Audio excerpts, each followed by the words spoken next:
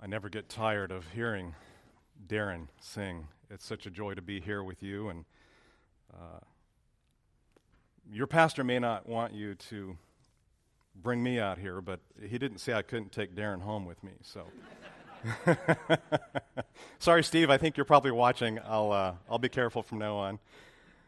It is a joy to be here with you this morning. I praise God for an opportunity to stand in this pulpit. You don't need me to tell you that you have a shepherd who cares for his people, who loves his people. I remember distinctly many times where Steve and I would gather around a sack lunch at the Master's Seminary and talk about all kinds of things, about life and what things would be like in the future.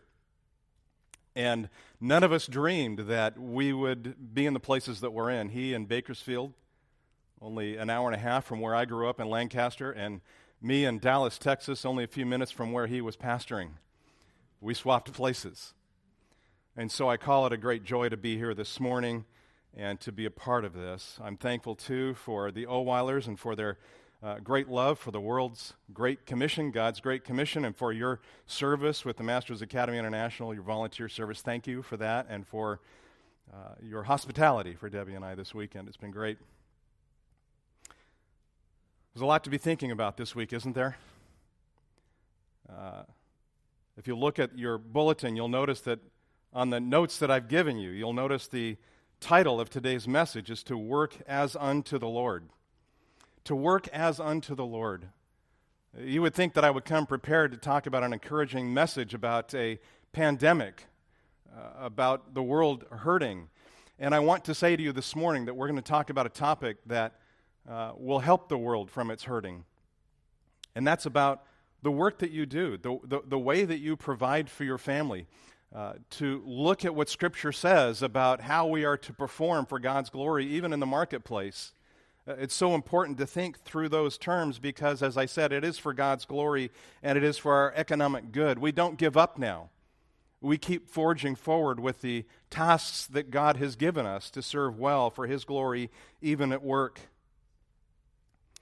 You might notice in your bulletin that we're going to spend much of our time in Ephesians chapter 6 this morning. But before we go there, I would invite you to turn to Genesis chapter 1. If you don't know where that is, it's page number 1, probably in your Bible, just like mine. Genesis chapter 1. We're going to spend just a few moments over there in a minute. Before we get started, I have a question for you. As you read your Bible, as you study it, have you noticed about how it shows God's purposes even for work, for your labor and for your toil even in the marketplace? Some of you might be tempted to clue out and say, I'm a stay-at-home mom, or I don't have to work, I'm retired, etc. This is an important message because you are listening to God's Word and you're pouring into a younger generation that hasn't heard these kinds of things before. And so don't think that you're excused. You are a discipler or you're being discipled. Let's learn from God's Word this morning. Before you make your way to your job each and every day, do you seek the wise counsel from the 66 books of the Bible so that it informs you and it transforms how you accomplish your daily responsibilities, whether at home as you work or somewhere in the marketplace? Did you know that God's first recorded conversation with man is about our job description, what we're supposed to do? It's God's first communication with us. I'll draw your attention to chapter 1 of Genesis. We're going to start in verse 24 and make our way down through verse 31. And as we go through this, I want you to see that God gives us expectations in the marketplace, and we'll look at those this morning. But let's start off with verse 24. I'll read, you follow along. We read these words. Then God said, "Let the earth bring forth living creatures after their kind, cattle and creeping things and beasts of the earth after their kind." And it was so. God made the beasts of the earth after their kind, and the cattle after their kind, and everything that creeps on the earth after its kind. And God saw that it was good. Then God said, "Let us make man in our image, according to the likeness according to our likeness, and let them rule over the fish of the sea, and over the birds of the sky, and over the cattle, and over all the earth, and over every creeping thing that creeps on the earth. God created man in his own image, and in his image he created him, male and female, and he created them. God blessed them, and God said to them, be fruitful and multiply, and fill the earth and subdue it, and rule over the fish and over the sea, and over the birds in the sky, and over every living thing that moves on the earth. Then God said, behold, I have given you every plant yielding seed that is on the surface of the earth, and every tree which has fruit yielding seed, and it shall be food for you. And to every beast of the earth, and to every bird of the sky, and to everything that moves on the earth which has life, I have given every green plant for food. And it was so. God saw that all that he had made was good, and behold, it was very good. And there was evening, and there was morning, the sixth day. This section of Scripture is your God-given letter of expectations, complete with 4 commands. From verse 28, you'll see 4 particular things, 4 important things. He says in verse 28, you must be fruitful and multiply. You must fill the earth. You must subdue the earth. You must rule over the fish, the birds, and over every living thing that moves on the earth. This is our job description in some way, shape, or form. Notice again verse 26. You have to watch this very closely. God makes us in what? In his image. He says in our image. We see traces of the Trinity here. God, in verse 26, calls you to bear what? His image. Look at the text, verse 26. But how are we to bear God's image in accordance with his likeness? Again, I say, verse 26, we bear his image as we rule over his creation. Therefore, the popular notion that work is a curse is unbiblical. Work was given to us long before the first sin in the garden.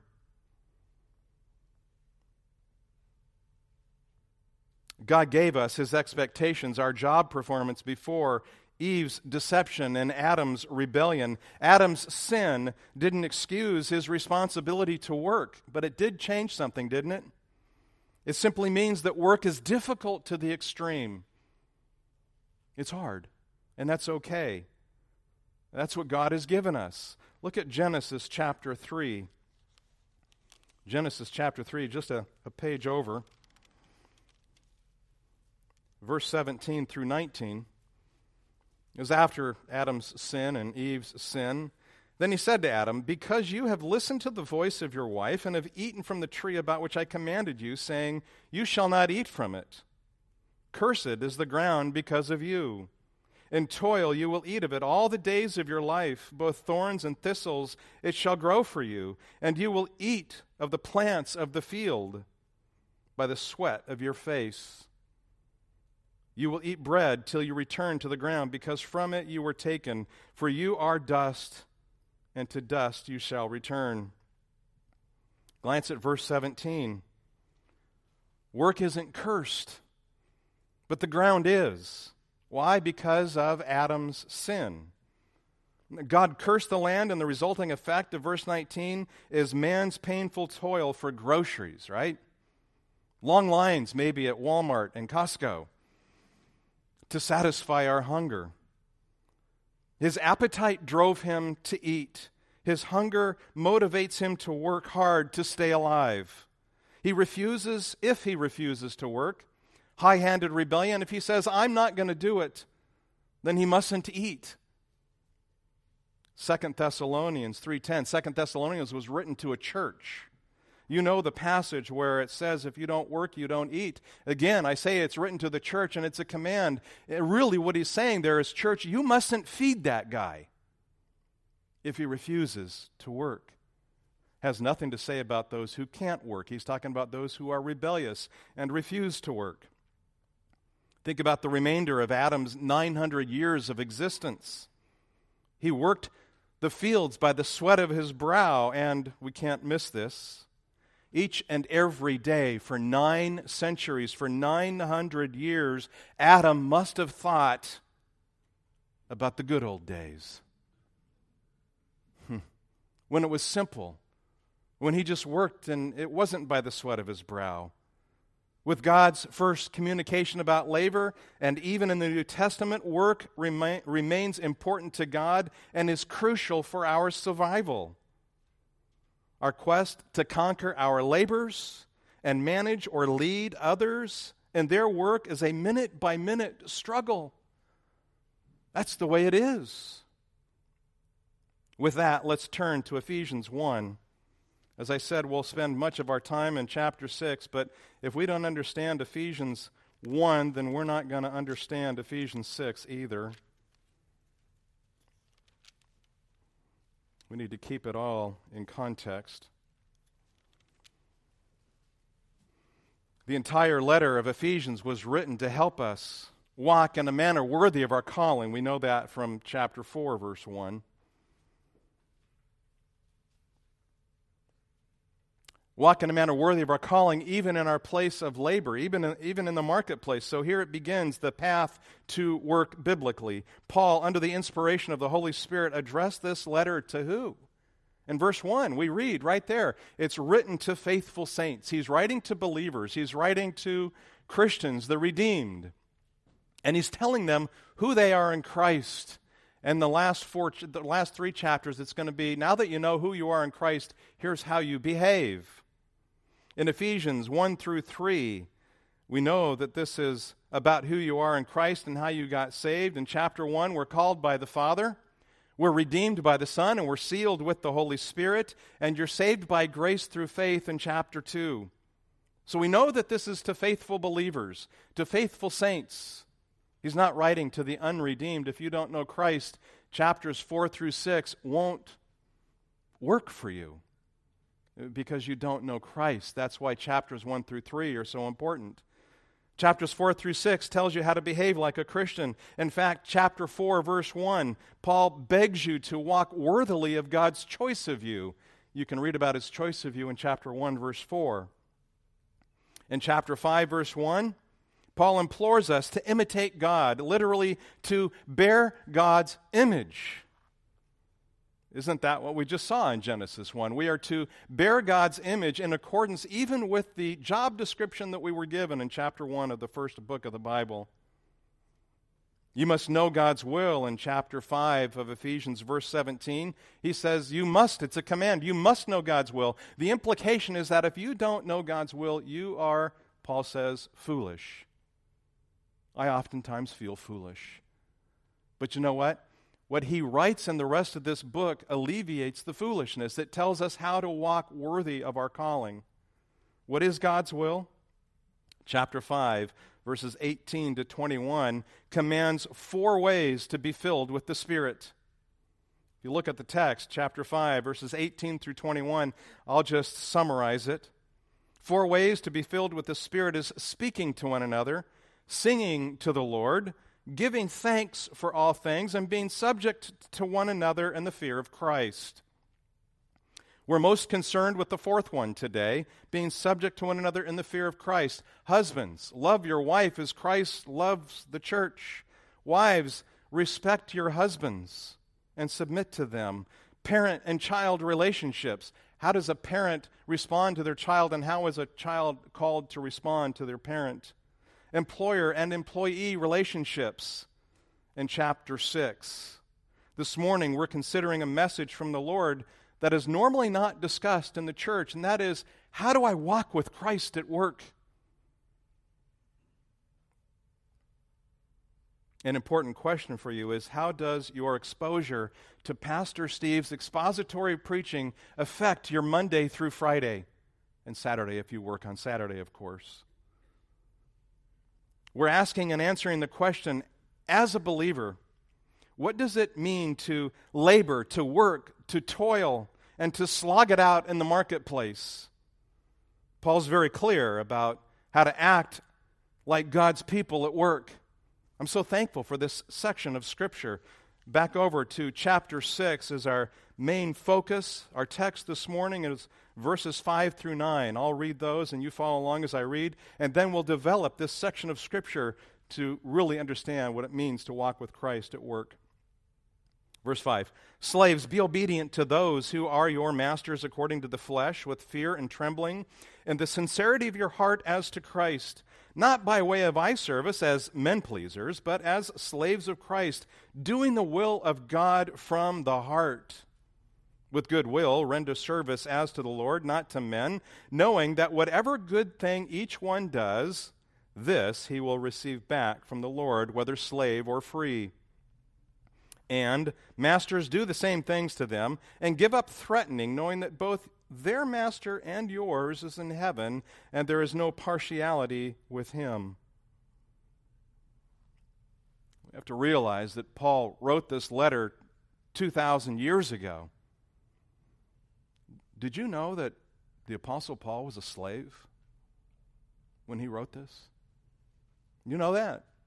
Titus chapter 1, verse 1, he says he is God's slave and Jesus' apostle. Everyone is a slave, whether to sin or to God. If you're taking notes, jot this down. Your Lord is who or what you serve. Your master, your idol, is who or what you think about the moment before you sin. I'll say it again. It bears repeating. The Lord is who or what you serve. Your master, your idol, is who or what you think about the very moment before you sin. You're a slave to what keeps you from Jesus Christ. And you're Jesus' slave when you are walking with Him. Yes, even at work.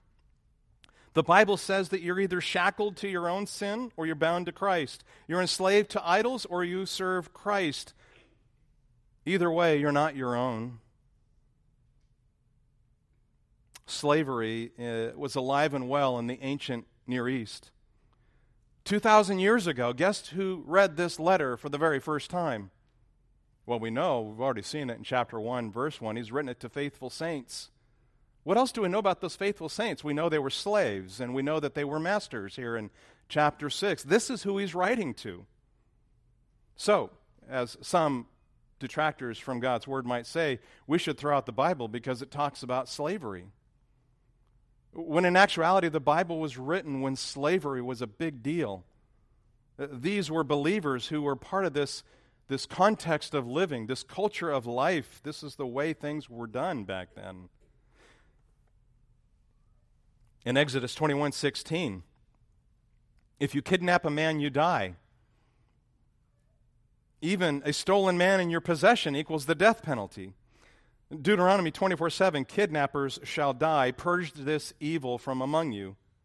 Paul's message isn't about slavery, as you might think today. He's telling slaves and masters how to be faithful saints in their culture. Slavery in that world was a way of life.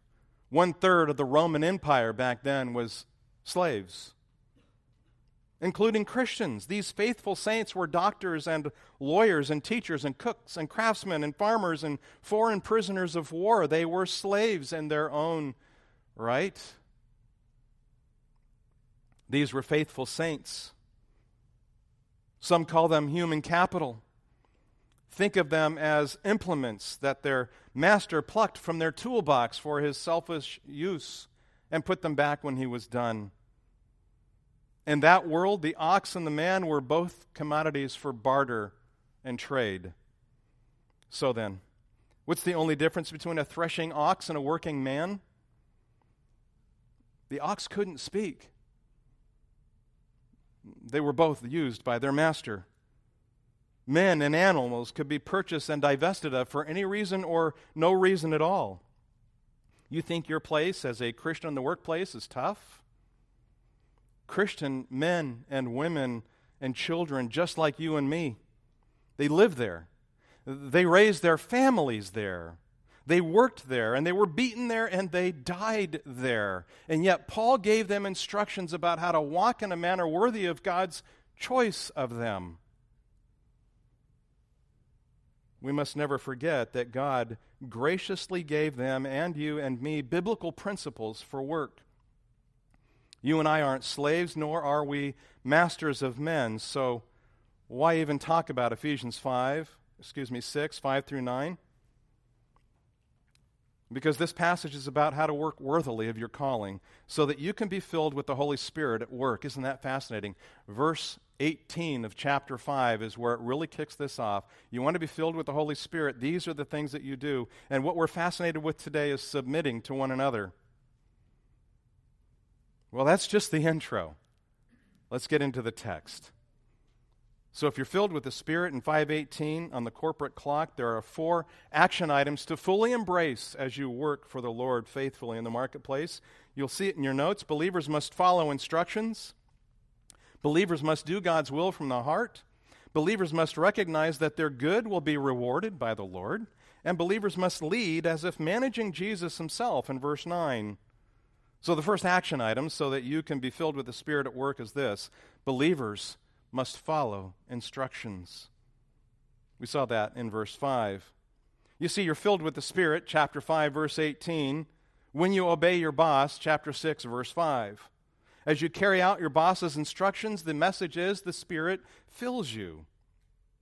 The famous saying, "What interests my boss fascinates me," is something that's important to consider here.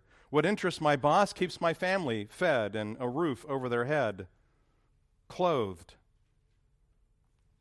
I worked for a Fortune 100 company for 20 years. The company you would well know is FedEx. I firmly believe it's one of the greatest companies the world has ever seen. I still believe that. I haven't even been there since 2008. My annual letter of expectations was supposed to be reviewed on a quarterly basis. I knew exactly what I had to accomplish. My annual letter of expectations to my own employees were 10 critical indices for their success. Some of you might know KPIs, key performance indicators. For us, it was revenue versus goal. It was positive profit margin versus negative profit margin. If you're not making money as a company, you're going out of business and everybody loses their jobs. It was our responsibility in my department to ensure that wouldn't happen. Employee satisfaction and retention, customer satisfaction was important. From the frontline employee to the C-level executive office, PSP drove our evaluations. PSP, people, service, profit. You take care of your people, they'll provide a great service, and your company will make a great profit. Every employee at FedEx knew that. You cut a dedicated FedEx employee, and they bleed purple. This was my life for 20 years. Thank God for his goodness. In keeping with the theme of verse 5, it was with great fear. Do you see it in verse 5? Great fear and trembling that I listened to and followed and obeyed instructions. I expected my direct reports to do the same. So right there in verse 5, Paul gives you 3 critical directives for doing what the boss says. He says, obey with what? He defines it with fear and trembling. Employees, this involves a ongoing obedience. Bosses, I have a quick warning for you.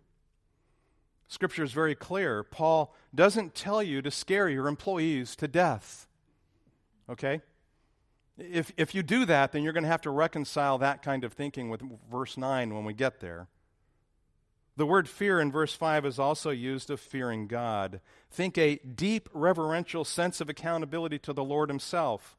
The words fear and trembling are also used in Philippians chapter 2, verse 12. I'll read it. So then, my beloved, just as you have always obeyed, not in my presence only, but how much more in my absence? Work out your salvation. You know this with what? Fear and trembling. You're to chart your boss's directives with a sincere heart, void of any sinful motivations on your own. Well, there's a second critical directive for doing what the boss says, and you can see that in verse 5. Number 2, you must obey with a sincere heart. Now, we're just not talking about rote obedience here. We're talking from a sincere heart, a heart that desires to please. Sincere, think of the word integrity.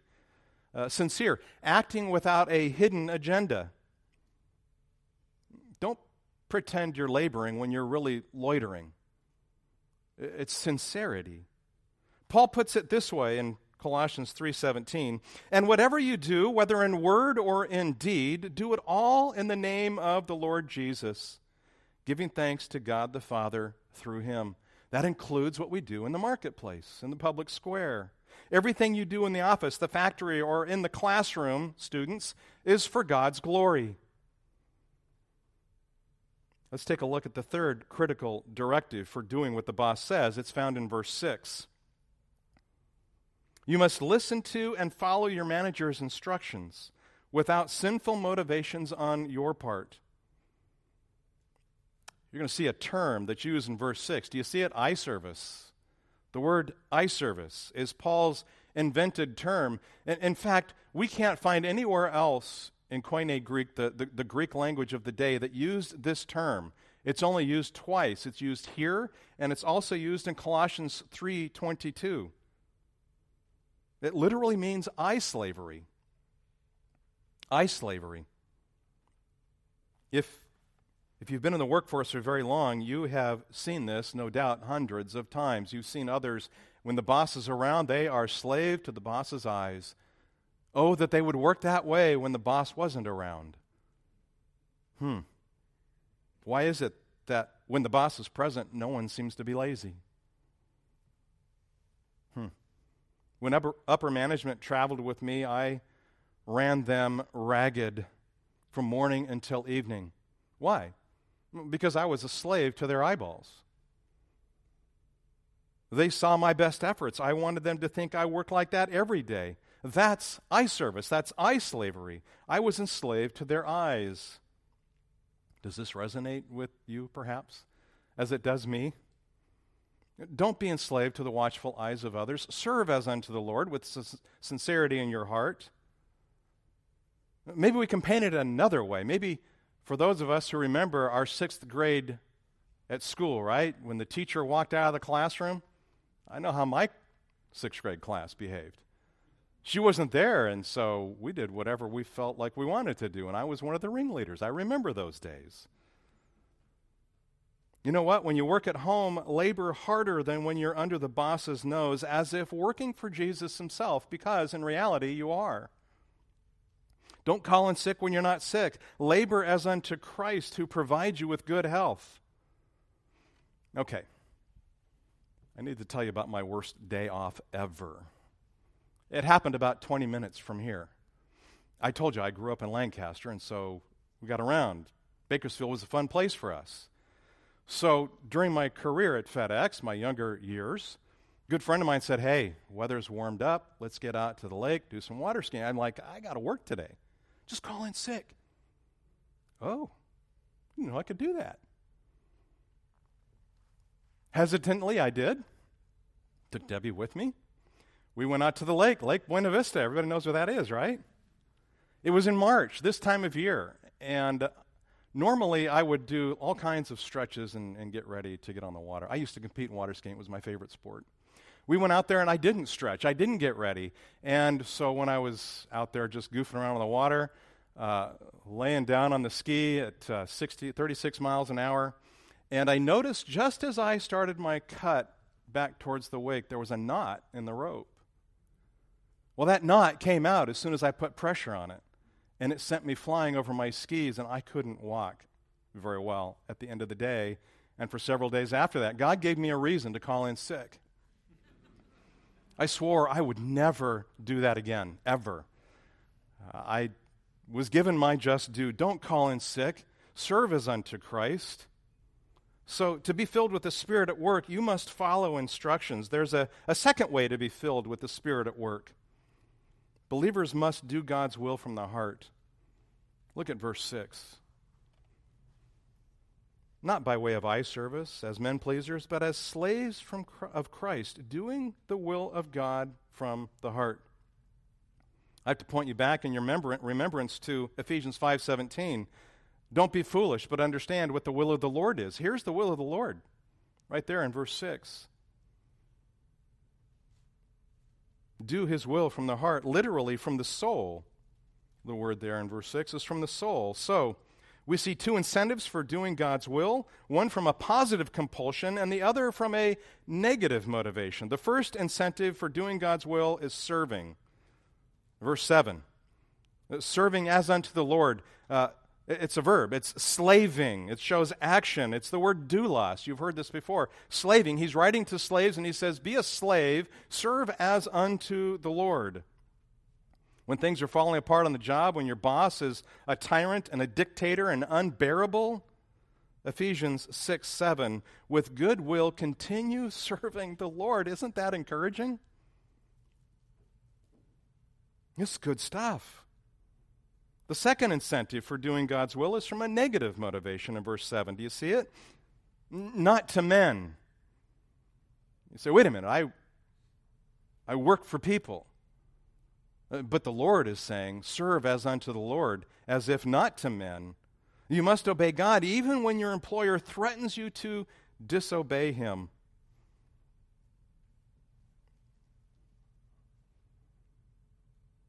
In my corporate world, I clung to 3 self-imposed limitations. I call them 2 N's and a C. I call them numbers, nightclubs, and censorship. They're the predominant threats for believers. Numbers, expense reports, mileage, sales projections, profitability, tax statements, quarterly and annual reports. You ever wonder what the Bible has to say about numbers and reports? Proverbs 20, verse 10. Differing weights and differing measures, both of them are abominable, detestable, loathsome, and offensive to the Lord. So you have to ask yourself, do my numbers today on this report reflect the truth? More importantly, do your figures honor Christ when he's the only one looking at what you've put in there? Or are your numbers an offense to God? Oh, the stock market is a sweet temptation and will reward you handsomely for cheating. But God's glory doesn't have a ticker symbol or a price tag to it, and neither does your integrity.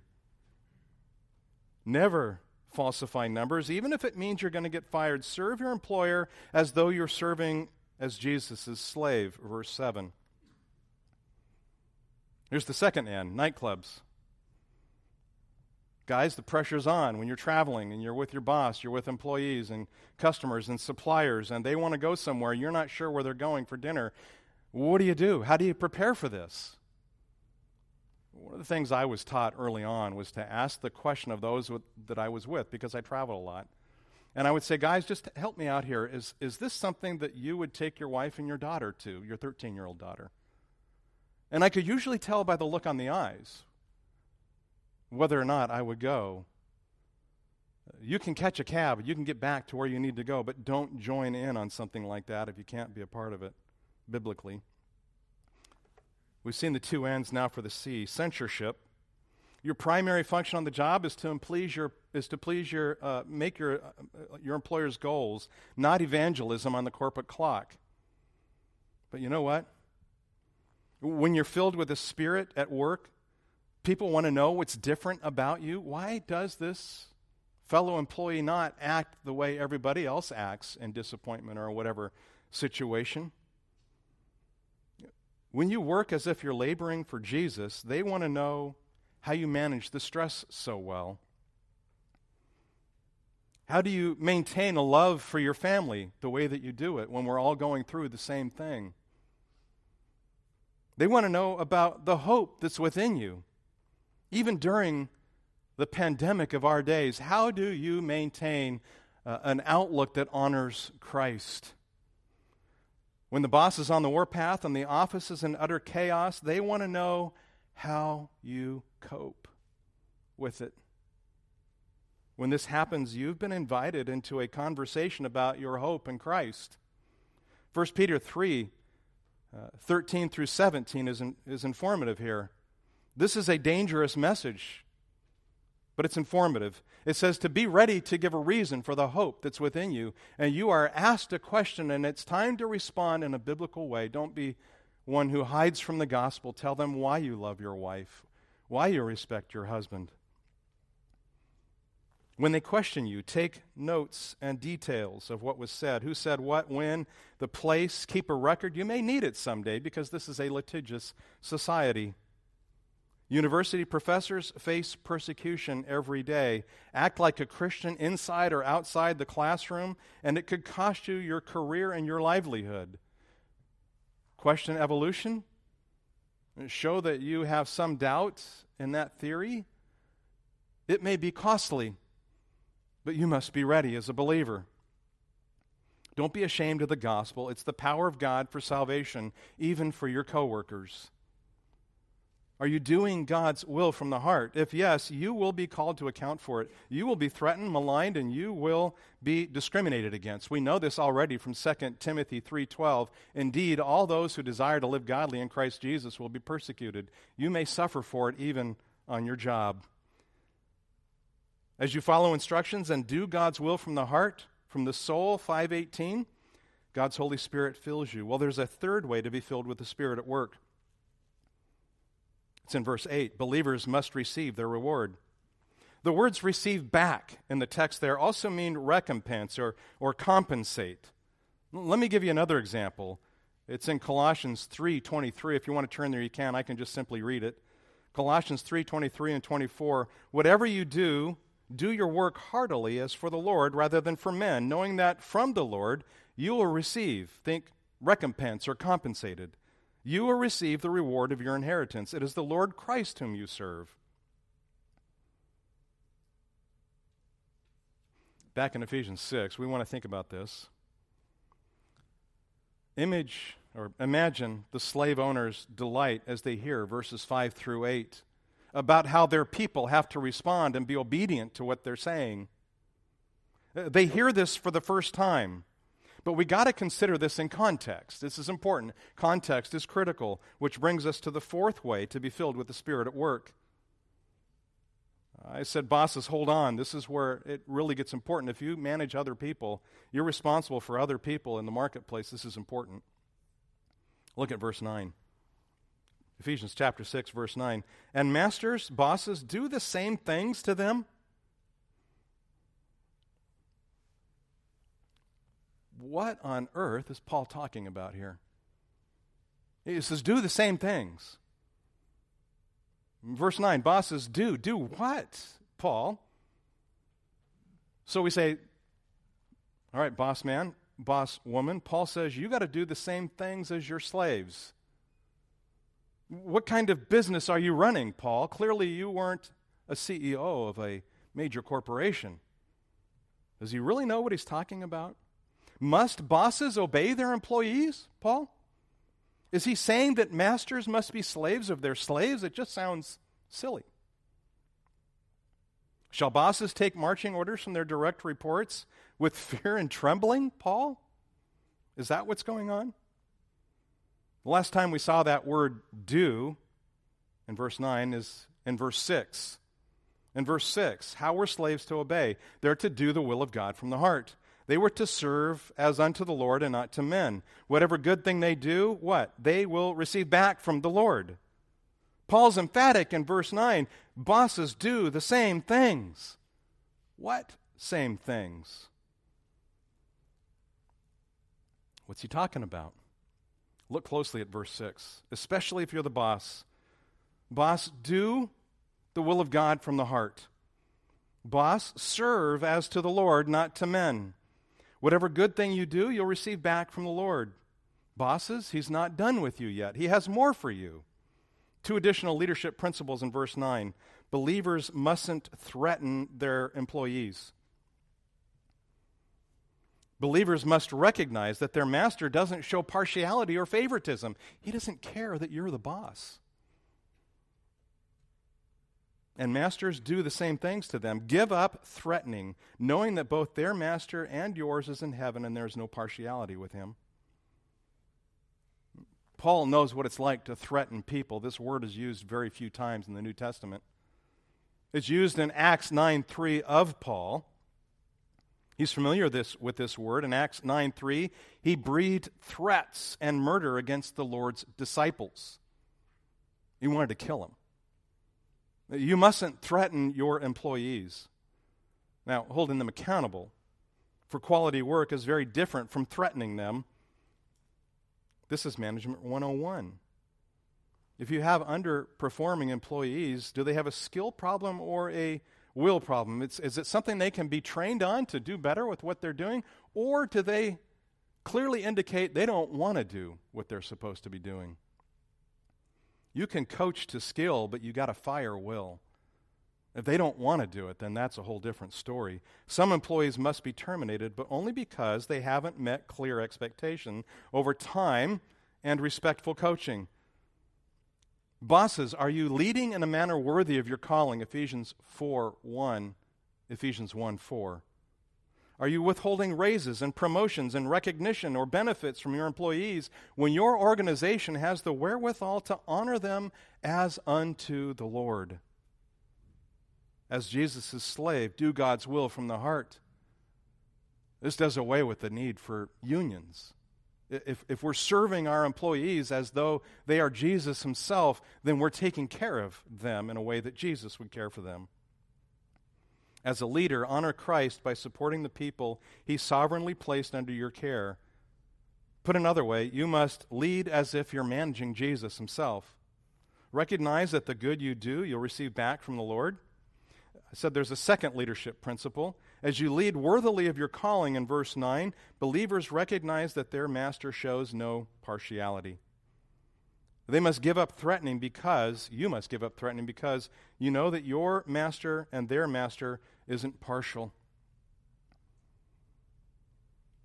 I am grateful for this text. I wish I would have understood it in the way I understand it now during those corporate years. If the Holy Spirit didn't include this message in God's Word, how would we know God's direction, His instruction for an employee-employer relationship? Well, just as we think about what we've looked at this morning, you must be filled with the Spirit while on the corporate clock, and you're given 4 action items to fully embrace. Believers must follow instructions. Submit to those that God has placed over you. That's God's design. Believers must do God's will from the heart. Render service not to men, but as to the Lord himself. Believers must recognize that their good will be rewarded in verse 8. The Lord is good to his faithful saints. And believers must lead as if managing Jesus. Lead those under your charge as though you were leading Jesus himself. And that's how we are filled with the Spirit, even at work. Father, we give you thanks for this morning. We give you thanks for the truth of your word, that you address even what we might think are the most mundane things in our lives. You've given us a job description as your first communication to us, and that job description continues. And Lord, by your purposes, it's extremely difficult. And yet we want to serve as unto you. We think of things in even our own minds, the difficulties we face. And how do I serve in such a way that honors you, Lord? This is hard. And so therefore, we need to pray for one another. We need to hold one another accountable in love and in care and talk about these things amongst ourselves so that we can be a light of the gospel, so that we can pursue the Great Commission even in the world of our work. Would you bless these efforts? Father, I pray for those who own businesses, for those who serve in those businesses. They serve you. I pray, Lord, that you would give them great grace and peace and an ability to serve in such a way that the gospel is made much of, and you are known because of the way we serve our employer by serving you. We thank you in Christ's name. Amen.